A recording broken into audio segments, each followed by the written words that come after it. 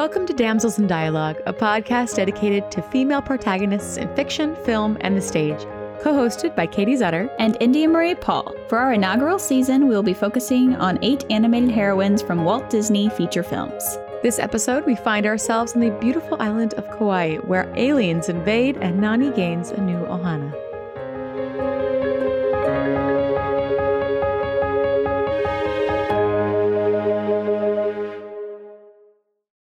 I am very excited to get into this episode. Today, we are going to be talking about Nani. Nani is the big sister to Lilo from Lilo and Stitch, the movie. And I think it is incredibly underrated. And I am so excited to talk about Nani.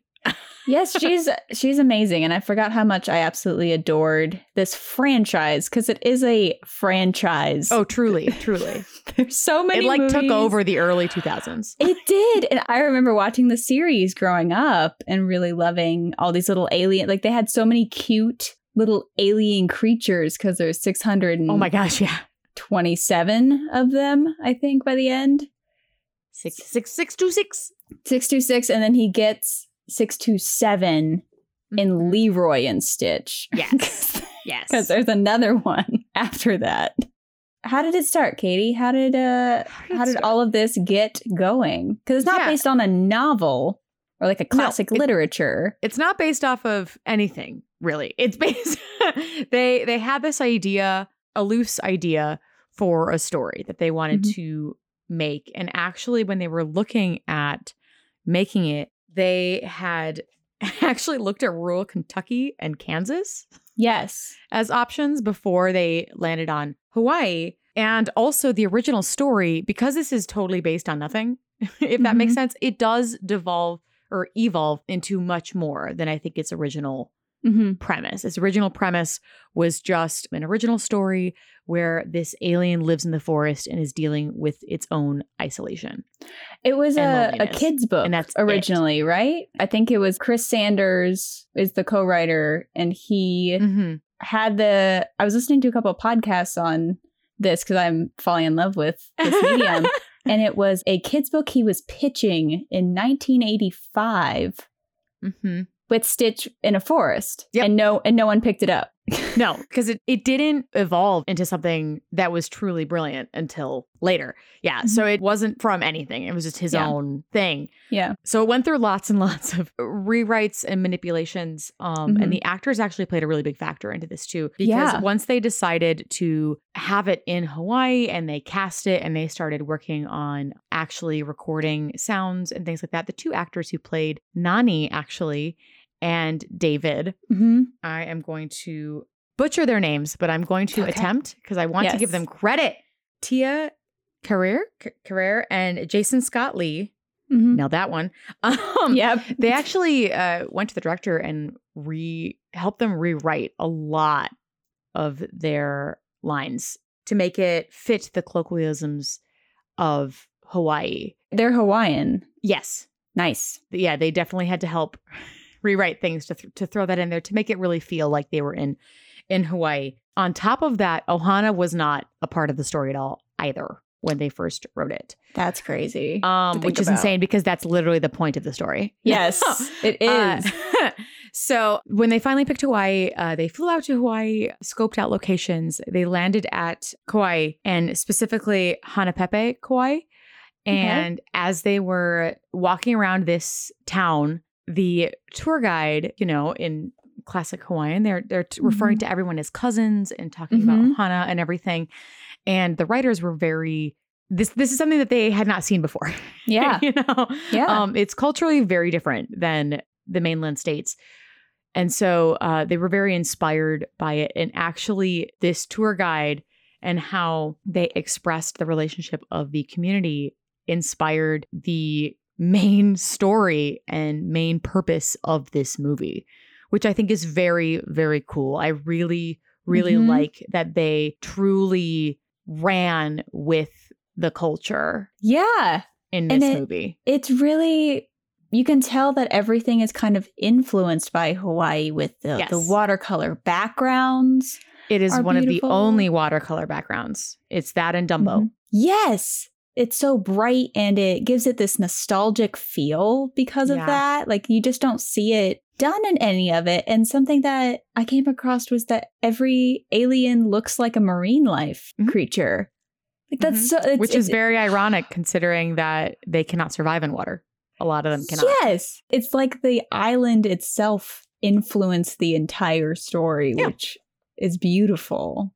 Yes. It was also the first feature-length animated film set in Hawaii. Yeah. Something specific to Nani is in very early screen tests, which actually on Disney Plus, if you watch the extra content from Lilo and Stitch, you can see scenes that they had to rewrite because in the early screen tests, people actually thought that Nani was the mother. Oh. And not the sister. Which me, as an adult watching that, even watching the original scenes, I'm like, oh yeah, that's the sister. Yeah. But, you know, for kids who haven't maybe developed that relationship yet with their siblings, or maybe they don't have siblings, they may not have caught on. So I thought that was very interesting that they did have to rewrite a few things.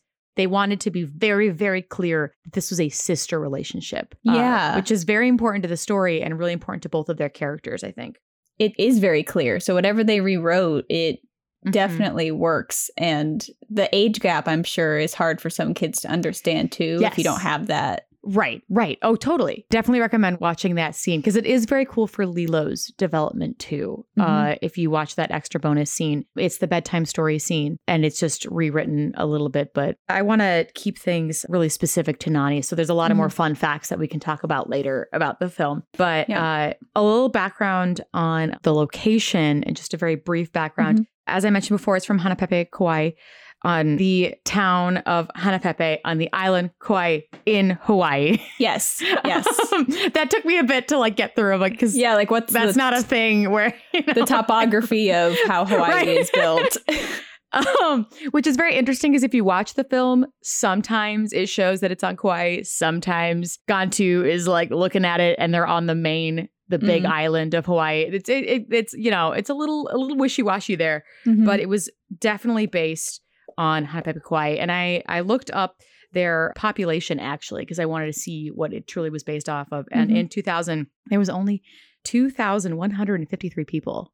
It's like 70 some households. Wow. So, which really is shown when Nani's looking for a job because she knows everybody. Yeah. And knows everybody personally. Like she knows that woman who is hard of hearing. Oh, yes. Like is hard of hearing. Like and the hard of hearing woman knows Nani very well. Like you know, like, all of those things, they're all very close because it is such a small town. Also, I looked up the visitors of Hawaii and specifically because it is a big tourist thing. And that is a big topic of discussion with Hawaii in general. And it is something that they do show in the film. It is heavily tourist. Almost all of the jobs there are based around tourism. And the island of Kauai itself has, in 2000, it had its 13.2% of its domestic, and then only 4% of the international overall. And most of that 39% was from the U.S. West Coast, 29 was from the U.S. East Coast.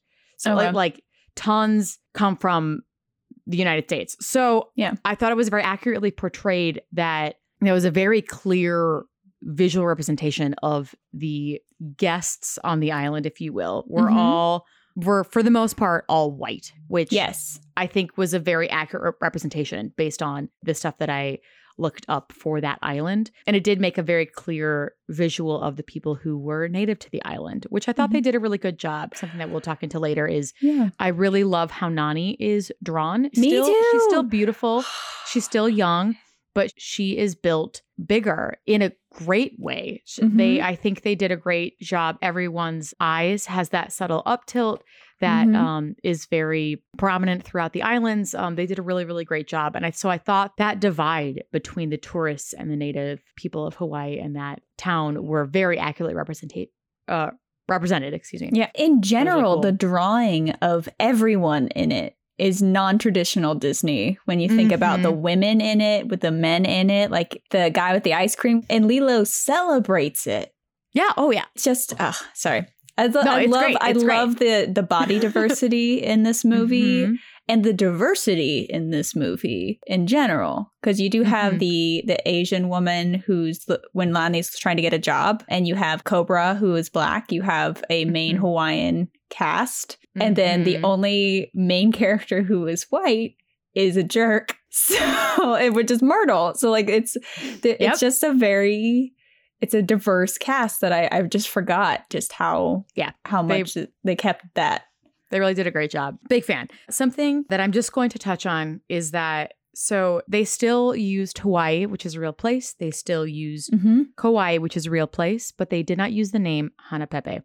I could find very little about why, but from the research that I found is I don't think they wanted people to Google it and find what was attached to it. Hanapepe in the 1920s. Well, first off, it is one of the very few islands or cities on this island that existed before plantations. Oh. This is a very, very old community of people that has also been talked about and is known as kind of a very strong and long surviving community. In the 1920s, there was a massive massacre of the town. And so it's when you Google that, that's the first thing that comes up. So that's the only thing I can think of that Disney didn't want to exploit it or association. Yeah. I mean, the exploitation, you already have the island name, and the island's not that big. You have, the location.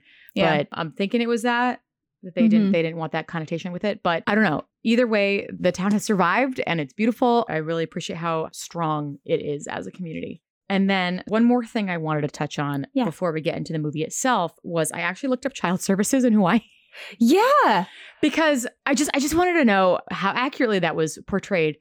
Something that they don't mention in any context in the film, in the TV show, anywhere is when their parents died.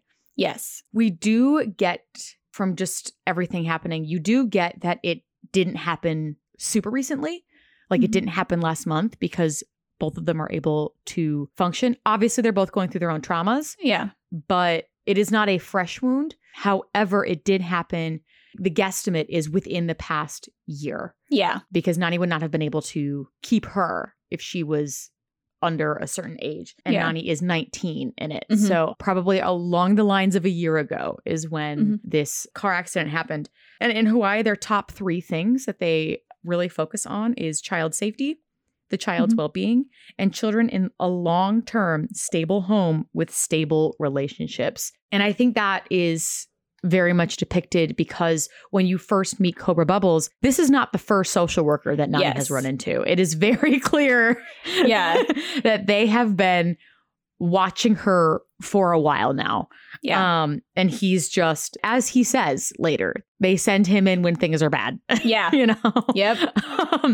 So she has already dealt with it a lot. They also, I noticed that very early on in their information that I found is that they are very committed to keeping any semblance of family together. They go as far as to describe, like, we will look up any like distant aunts and uncles removed to try and make sure that families are kept together. They try to keep people within the same villages, towns, cities, in the same communities so that people can be kept together, which is why it is not strange that Lilo's first choice and first pick of the social services was to stay with Nani. Yeah. Even though she was so young, it does, that all completely checks out because permanent placement with relatives is the priority. And like I said, Nani is 19. Lilo is only 7. But something also that I thought was interesting that they really got this down to a T. If something is wrong, they will sometimes take the child temporarily. They give you 3 days to clean up your act. And that is exactly what happened. Yeah. In the movie. They did not take Lilo, but Cobra Bubbles did say, like, you got 3 days to get a job, to get it together, Yeah. Like, job, model citizen. Right. So that all checked out. So I really appreciate too how they truly went into detail and research and really checked all the boxes, if you will. Yeah. I thought that was very good. Yeah. Like they actually made sure that they obviously looked up some things about it and not just writing about it. And that's something that stuck out the most to me watching it as an adult. a lot of things stuck out to me, but that I don't know that I understood what social services were or a social worker was until I saw this movie as a kid. Oh, yeah. I don't know that I had any idea. Oh, even as an adult, I didn't realize that social services was run by the states individually. For some reason, I thought that it was like a government, like an overall like a federal government thing. And no, this was, I looked up the official statement of the Hawaiian Department of Services. So I've learned a lot. Well, yeah, it's such a, I mean, even just putting that in I mean, Disney's a huge company. And for it to release a feature film with a family that is going through social services, not just been through loss, and there's not a whole bunch of Disney movies set in today. And this is very much today. There's phones, there's consequences of today. Like it's so interesting.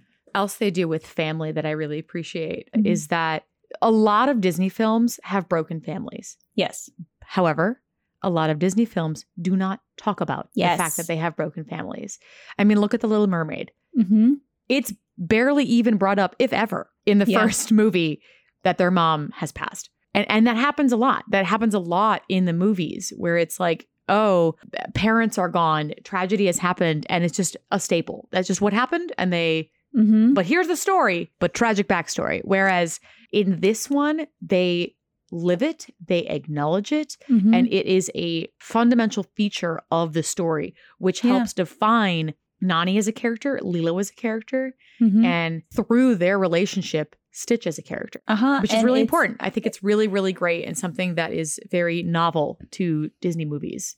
Yeah, it's something that is actually dealing with the healing process. Because before this, you have Snow White loses both of her parents because she has a step queen, and you don't really talk about it. She's just sad, and then she's this like perfect little beautiful princess. And Cinderella, she loses both of her birth parents and then has the evil stepmother, and the godmother saves her. There are a few of no parents. Oh, there's lots of tragedy in Disney, and they don't bring it up. It's usually I'm in an evil situation or what have you. Whereas it's magical. There's something that right. This is truly just a broken family that they acknowledge that that's healing, and they love their little broken family by the end of it, and they acknowledge it and they love it. And something that's we're kind of moving into like the movie itself, but and we can. Good.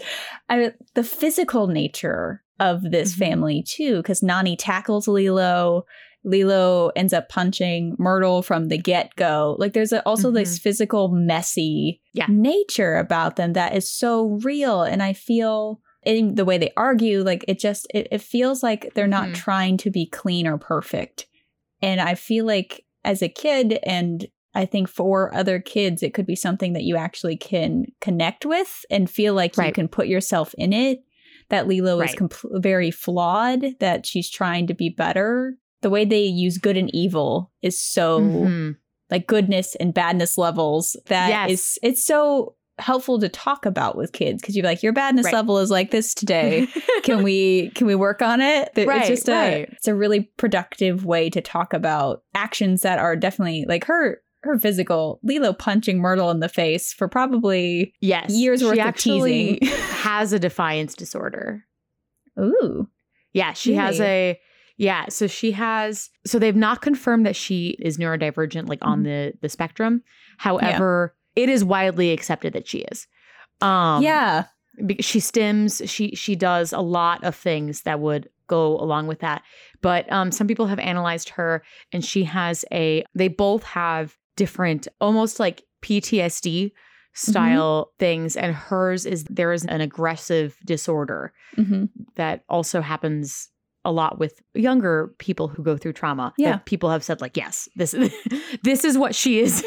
She is portraying, which is great. I think Lilo is a wonderful representation of neurodivergency and everything, even though Disney hasn't come out with it. I mean, that's what it is. But as much as we love Lilo, this is about Nani. And I really want to focus. Oh, no, you're good. We love Lilo. But I really want to focus on Nani, because something that you had mentioned, the physicality of it, this is also an incredibly realistic depiction of siblings. Yes. Incredibly realistic. I wrote down, I called it the sister scream. Yes. After the classic, go to your room. I'm already in my room. And, which is a hysterical line. But then when they both separately scream into pillows, like what a sister thing to do, where they both, and they constantly, have these ups and downs, which is such a sibling thing, where 1 minute you're yelling at each other and you're so angry because you can. There's boundaries you can kind of break with siblings that you can't with friends and parents and things, whereas siblings, you can tackle them and that's okay. You can't hit Myrtle. That's not okay. Yeah. But you can slam the door on Nani's head. Like, it's a sister. It's all right. You know? Well, and you see them like, her like pretend dying on top of her. That's such a what a sister thing. Yeah. What do you mean? It happened yesterday too. Yeah, like you forgot? It's so sweet, and you just see them kind of playing into each other, and you see them. You just see a full picture of family life because you have the love for each other, you have the screaming, and as an adult, I see Nani scream into that pillow, and I'm like, that's a real mood. Oh, like that's just a real mood. Oh yeah. Raise your hand if you've done that before. Help me. 100%.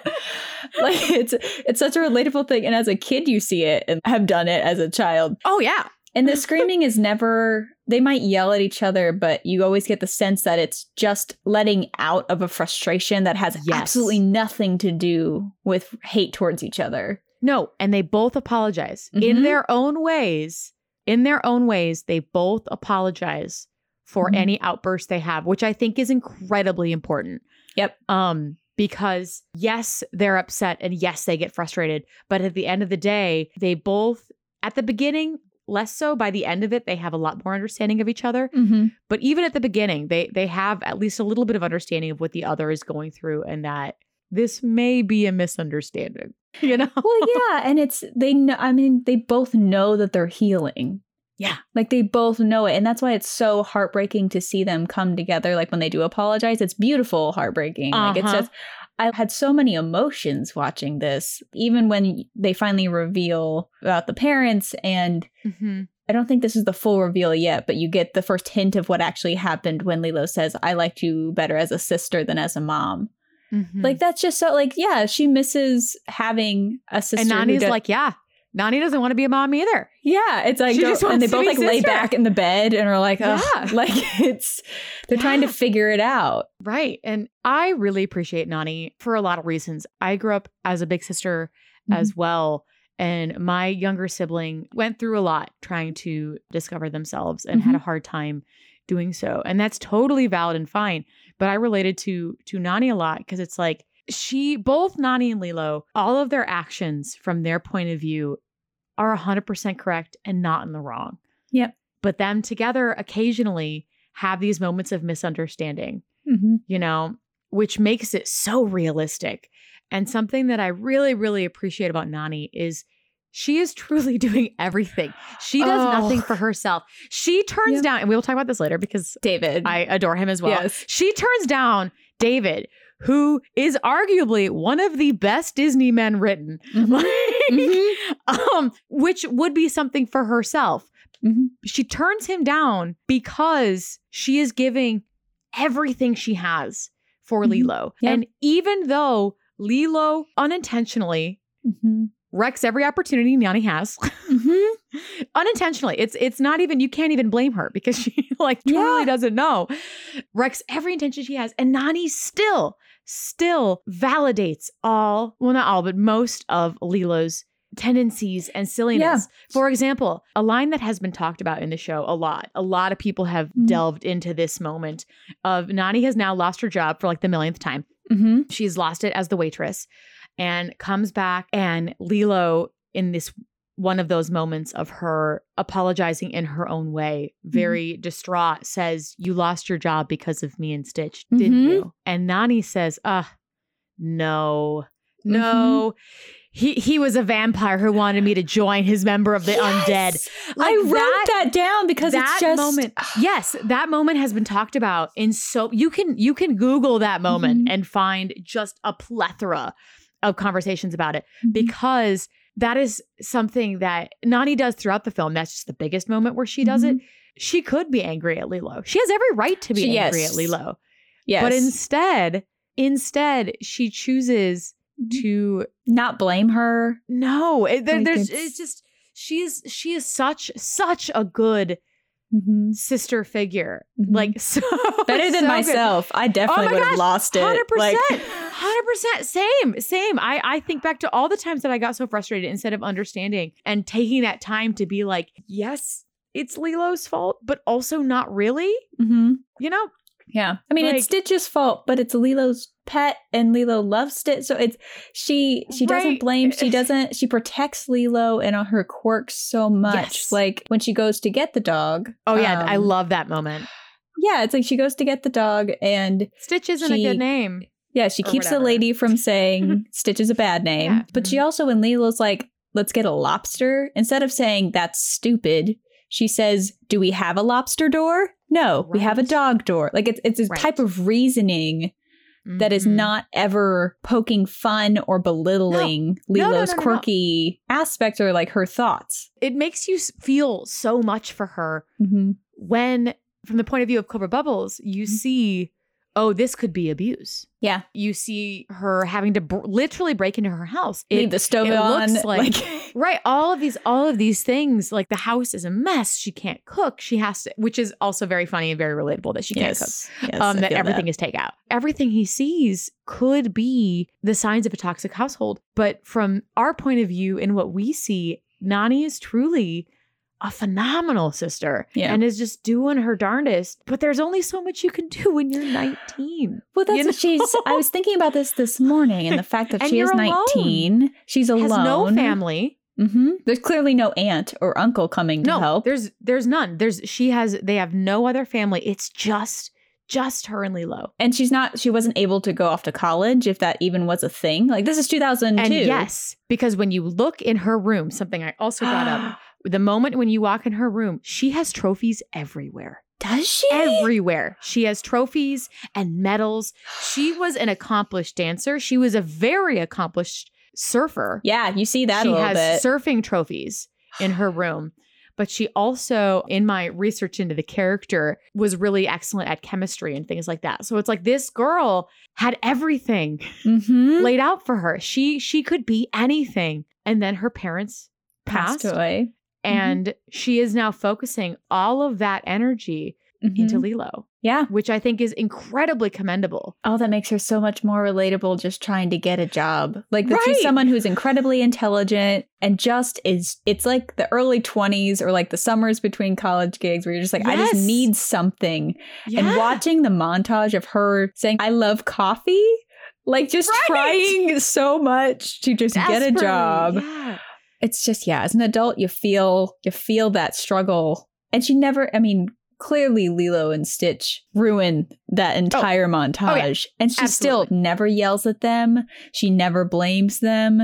Her and Lilo both sit next to each other and throw the papers and are exhausted. And she doesn't lash out. Nani has so many valid reasons to lash out at those around her.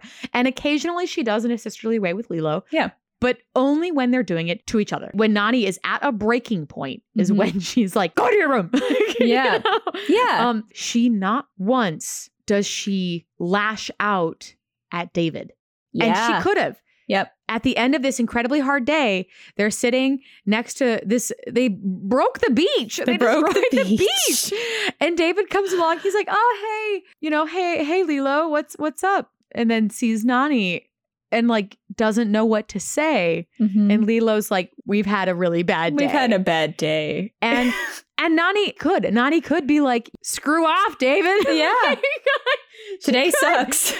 And she didn't. She wasn't like, I can't deal with your shit right now, David. Yep.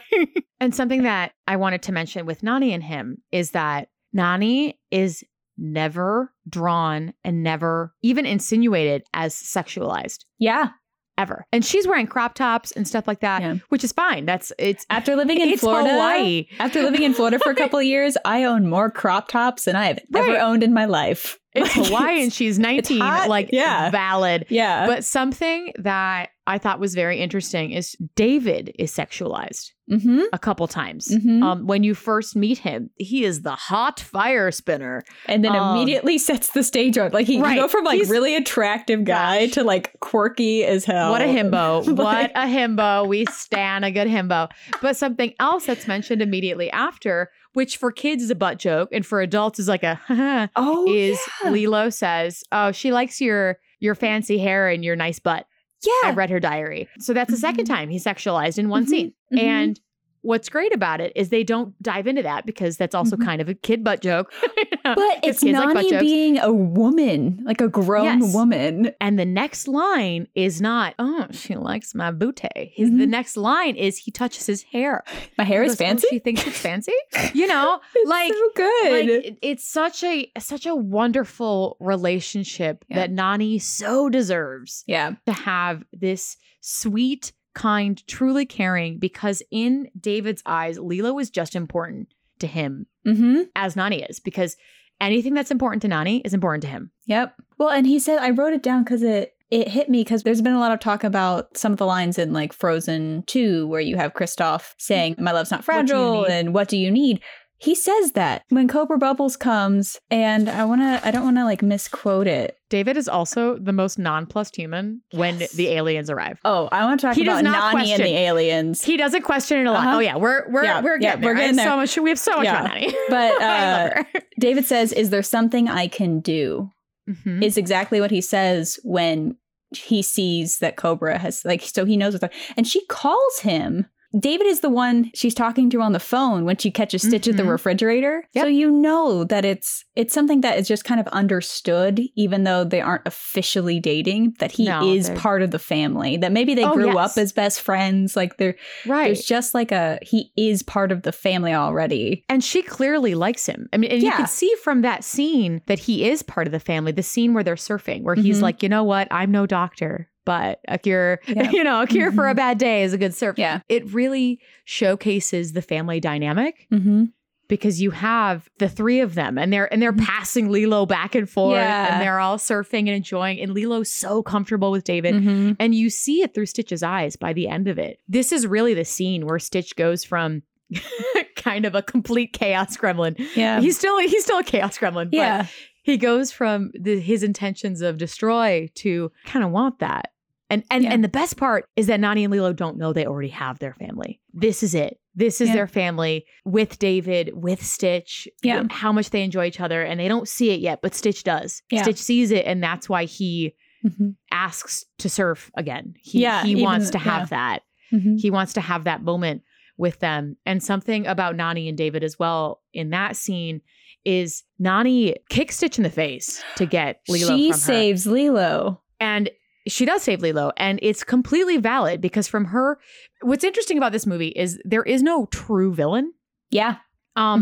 Everybody's actions are completely understandable and right when looked at from their side. Yeah. There's antagonists, but there's not villains in this. No. And so like that moment of Stitch, she doesn't understand what's happening. She just sees her sister, which is very brave of her. She sees her sister being dragged under the tide, kicks him to get her, saves her, calls out about it. But David doesn't see that. David just hears Nani talking about it. And he still risks his life to save Lilo's dog. To save Lilo's dog. Yep. Well, this kind of brings me to one of my biggest points that I wrote down is that the storytelling and the writing of this film is so tight. Because there is like 4 subplots going on, but I never felt cheated of any of them.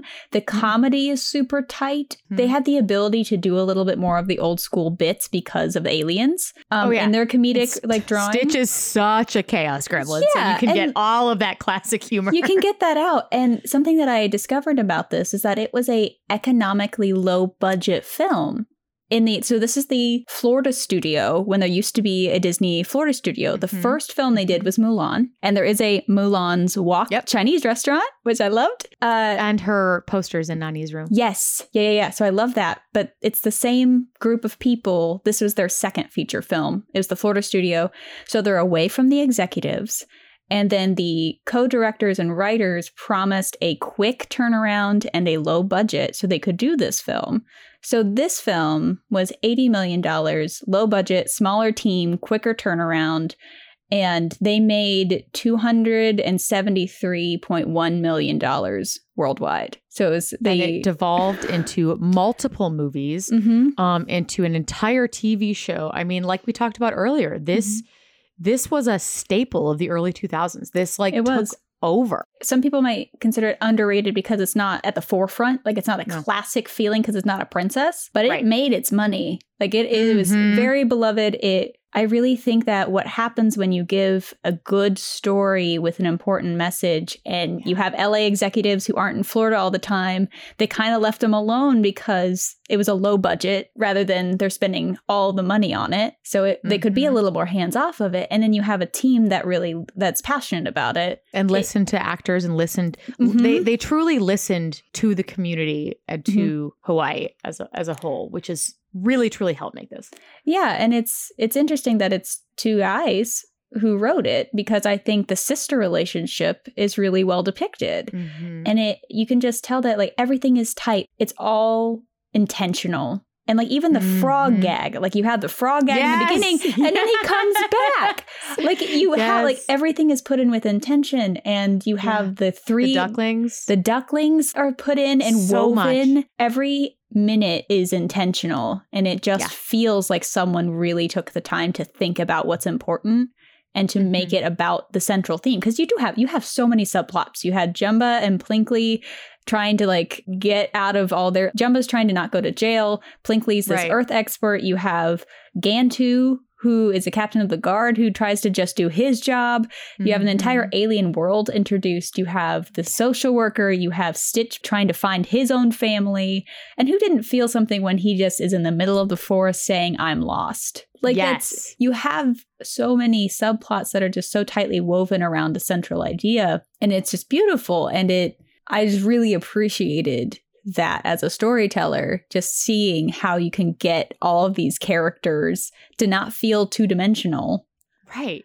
And to have a full subplot and a full story. And the David it's a subplot. Her romance with David is like David, fifth down the line of like what's happening. But it's still fully, it's fully developed. Like, I really enjoy it. And I did want to mention the aliens. Yes. Nani with the aliens before we get on to some other some more of the franchise. Yes. This whole time, Nani, how she may not believe the same things that Lilo does, she still plays into it. You know, like when she talks about, oh, you're an alien, blah, blah, blah. She's like, She goes with it, even though she may not believe it, which also isn't a testament to her relationship with Lilo. But when the aliens do show up, she is understandably terrified. Yep. Yes. But that is quickly overruled by her desire to save Lilo and to have her. The past potentially year of her life has been dedicated to Lilo, and Lilo's now just been captured. And she's with these terrifying aliens, and she's scared for a minute, as she should be. It would be weird if she wasn't. Yeah. I mean, David's a himbo, so we'll give him that. Yep. But she immediately, she yells at them. She demands answers from these alien, like, just put yourself, like, this is real time, and they're real terrifying. Place. They're huge compared to her. Yeah. And she's just like, where is, like, it's so, I didn't remember that she was even involved in the rescue. Yeah. And she hits Stitch. She's like, I know you can talk. She instantly believes everything Lilo has ever said. Yep. And I know you can talk. You tell me right now where she is. It is so, it's like she's taking out all of the pent up anger that she's had for the past year now on this indestructible little thing. Gremlin. And she also pushes Jumba off of Stitch when he says Ohana. Like this big alien guy is like, no, pushes him away and says, what did you say? And he says Ohana. She unfazable at that point because it was more important to figure that. It's like, I'm going to deal with this alien thing later. And we just need to get Lilo. And that she has a breakdown when she realizes Lilo is away.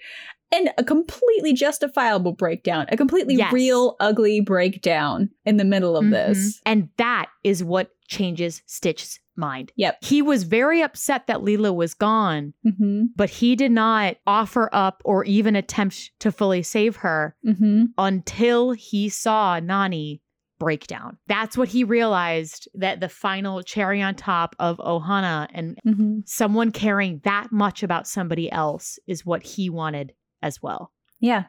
And Lilo had it. Yeah, it's just such a beautiful concept that isn't really in the mainland culture.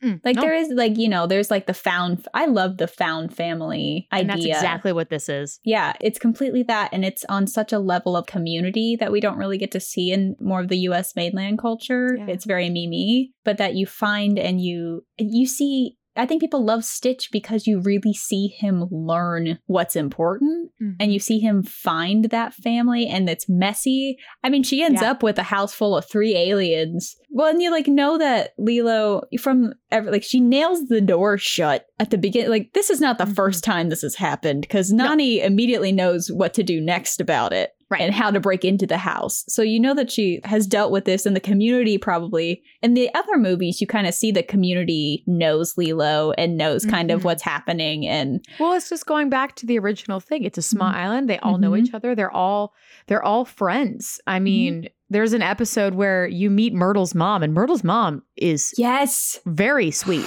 She's so very nice. Sweet. Myrtle is terrible. Myrtle's awful. Everybody knows that. Yeah. Well, here, now that we're getting on to new things, oh no, it's good. Let's jump to Lilo and Stitch 2. Yes. With Nani.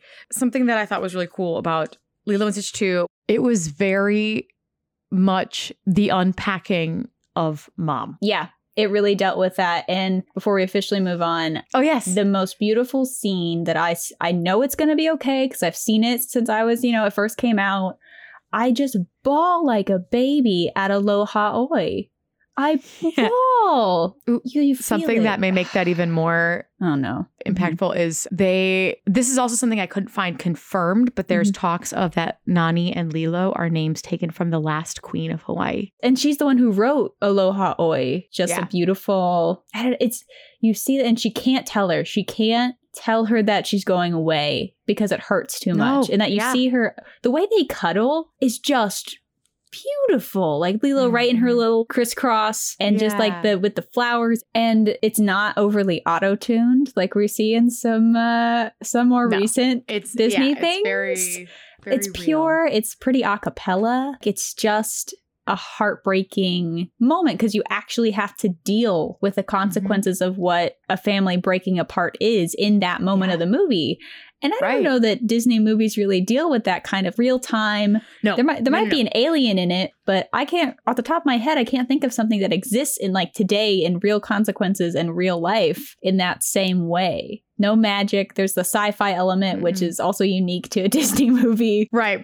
But and the consequences of the technology too of then, because you have these, things that kids today might not understand is Lilo's attachment to the physical photo that is underneath her pillow of her parents. Because in 2000, digital stuff. She has a film camera. iPods weren't invented until the early 2000s. Digital cameras were not popular or readily available to everyone. You couldn't save your stuff. It was to a CD was the first option, and even that was in 2000s. So she didn't have other versions, other copies of that photo. That was the only one she had.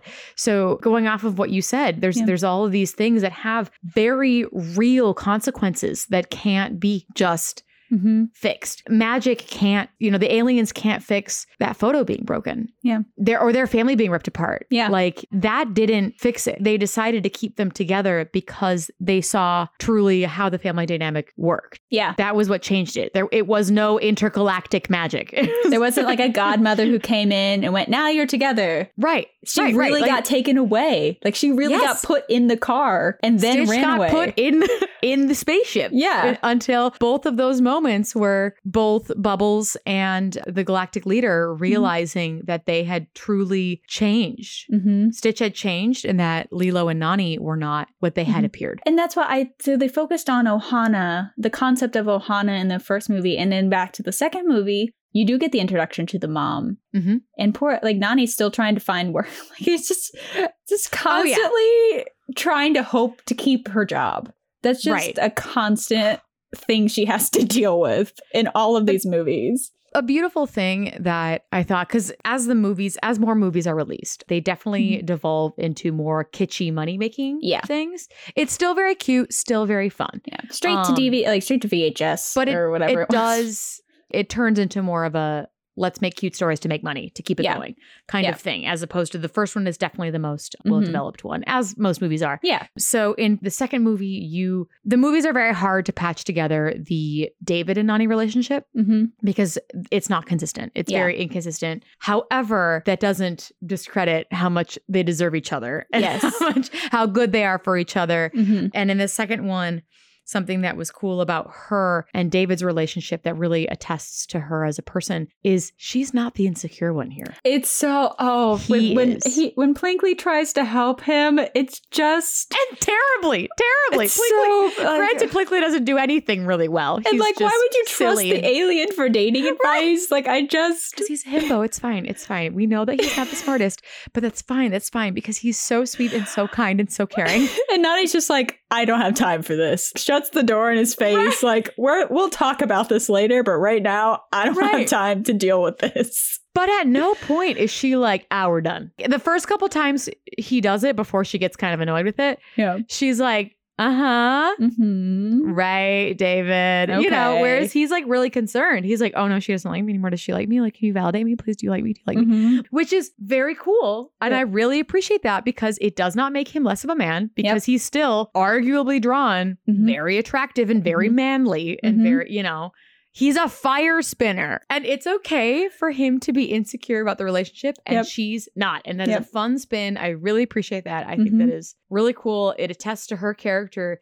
that she, after the first movie and going into the second, she knows who her family is. Well, in the epilogue, the epilogue of the first movie is beautiful because David is in everything. Yes. He's in everything. And all the pictures at the end are wonderful because they go to Graceland together to visit Elvis's place. And Cobra is like at her birthday party and like babysitting her. The epilogue just shows he's part of the family. It's this unspoken. They have dates. Yeah. Which of course none of them have food that she's made. It's all like take out around the fire. And I'm like, I feel that. But they have moments too. And there's no need for them to have a kiss at the end. To know that they're together. God, I just want her to have a dating life. Just know. Like she just never, she never gets it, but you know they're together. You know they end up together and they both balance each other out really well. Yeah. I just, that was something that I did appreciate of Lilo and Stitch 2, that was a fun twist on their relationship that was really cool and very valid for Nani's character. And then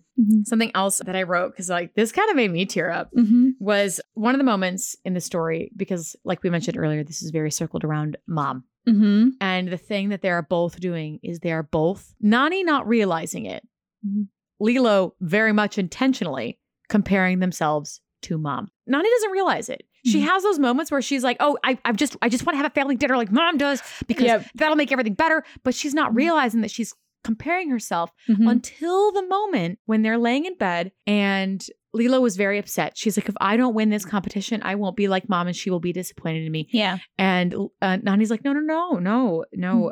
Mom will be proud of you for being you. Like that's what mom would be most proud of you. And the moment that made me tear up was when Lilo looked back at her and said, you too. And she just said, thanks, Lilo. And like, and they took the couple of seconds to draw Nani realizing it.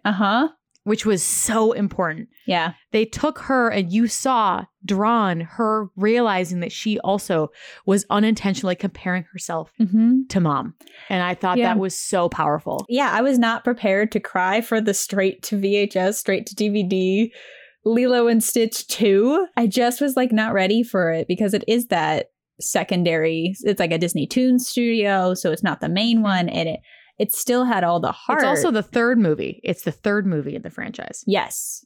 Yeah. Even though it's called Lilo and Stitch 2. The second one was Stitch the movie, which was very much built to be an intro to the TV series. Yes, and then that Lilo and Stitch 2 goes like right behind Lilo and Stitch chronologically. It's kind of like dealing with the fallout of the first movie when they're still kind of figuring themselves out. Nani has no help at home. She's not just dealing with Stitch. She's not just dealing with Lilo. She has these 2 aliens living in her house who do not help her, who tear up her entire place. They try. They mean well, but she's like mothering. They don't understand. 2 adults, 2 adult aliens. A small alien. She needs a vacation by herself. Her and David need to go on a vacation by themselves. That's what Nani deserves. Just give her a day off. She deserves a day off. And that's why I find it so fun when she does like force fun for the alien party. And she like makes popcorn and alien head things that they all wear, which is really funny. It's bug because they're watching a bug movie. Yes. So it's all bug themed. Like she's trying makes the eyeballs. Right. And that attests to what their mom is like. Yeah. That they all had that kind of like darker humor. Right. But the mom has the quirkiness that Lilo had. Yep. She tries and she's falling asleep when David's trying to like say, oh, you did a really good job. She's so tired. The poor thing. Oh, yeah. Oh, yeah. She just tries so hard. Ugh. And just to touch on the next few movies, I'm not going to go into great detail about them because they're great. They're really great, and I recommend them. They're fun, but they are definitely more kitschy money makers with a little bit. So there's not a whole lot to dive into because they still have the running gag that Nani can't find a job. Yeah, she gets less and less developed. Right. They have lots of running stuff, which is fine because the focus is not Nani. The focus is Lilo and Stitch, and specifically Stitch. Yeah, because he was the one who really took off in this. But yeah, in that it does make the relationship timeline does get kind of weird. So, but that's all I'm going to say on that because it is kind of strange and that kind of stuff I'll talk in after hours. But the TV show, there was an episode that I did want to bring up in the TV show. It is season 1, episode I think 35, and it's when they're turned into babies. This side note, this little Stitch reincarnation is so stinking cute, and the premise is it can turn people into babies to cause mass chaos. So something that relates to Nani in that is that Lilo now is the big sister suddenly of all of the people that Nani takes care of. Now it's Lilo's turn to take care of all of them. And there's a line she says, and I know it's a little forced, but she says she's running after Nani, and she's like, "How many times have you told me that you can't play in the dryer?" The dryer. And we'll get to that in a second. Yes. Or I don't know, is it an after hours thing maybe? That might be an after hours thing. Yeah. Ooh, I know that's something that everybody knows about, but she says that in the TV series. She says, you know how many times have you said that? You've told me, like, you can't do that too. And it's her getting a taste of her own medicine, kind of a taste of what Nani truly has to go through.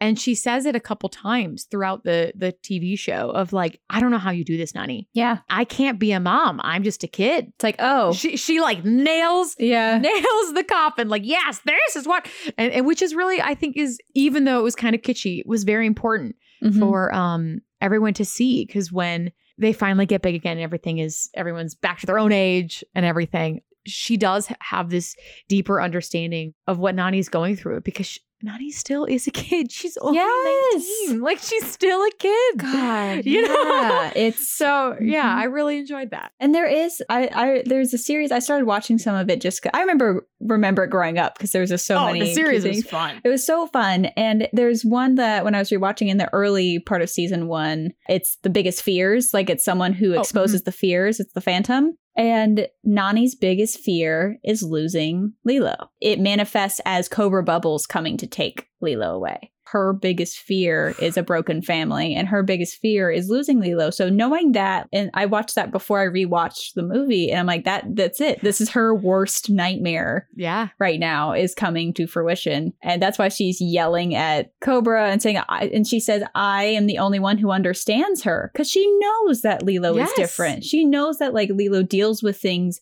Like, she thinks a fish controls the weather. So she gives him Peter a sandwich, which I know there's a whole theory behind that. The Pudge theory. Yeah. And it's you see her live out her worst nightmare, and she still doesn't like lash out at Lilo or David or walks away from the aliens. She yells at the aliens, and they deserve it. But even then, she yells at them to demands, like you said. Goes on a spaceship. Like, just goes on the spaceship. And I love the amount of outfits that they have in this, too, which is so realistic. Yeah. I know this is a side note. Nani has so many different outfits. Like, they actually have closets. Lilo has the same outfit. Oh, yeah. But Nani constantly is changing. And like seeing her cry over her cereal before Lilo gets taken is heartbreaking. And then seeing her put on a positive face. Like she constantly is putting on a positive face. But for that one little moment, you see drawn in her eyes, like that rim of water that she then wipes away when Lilo walks in. Like, I love Nani. She just deserves the best. I think she's definitely someone to look up to and someone you want to win. You just want her to get what she deserves. She's relatable. She's a really excellent role model. Yeah, I do think she fits the heroine aspect of characters that we're going for in this season. And you see her decisions do move the plot forward at different times, like choosing to get Stitch. She does save Lilo from Stitch in the water. Like David doesn't save her. And David doesn't save Lilo. No, Nani saves Lilo. Right. But it also helps show how much Nani's doing. And like Stitch Lilo. Does the big heroics, with because he's the alien. But that's because he's an indestructible chaos gremlin. But Nani doesn't stay. Like Nani doesn't stay on the island and the aliens go save her. Like that's a pretty bold decision to make compared to like they could have just left her and they're like, we'll be back. But instead she's on the spaceship with these two aliens as Stitch goes to try to sit. Like I forgot that she doesn't know what to do. Right. And she's fine with that. She's fine that she doesn't know what to do.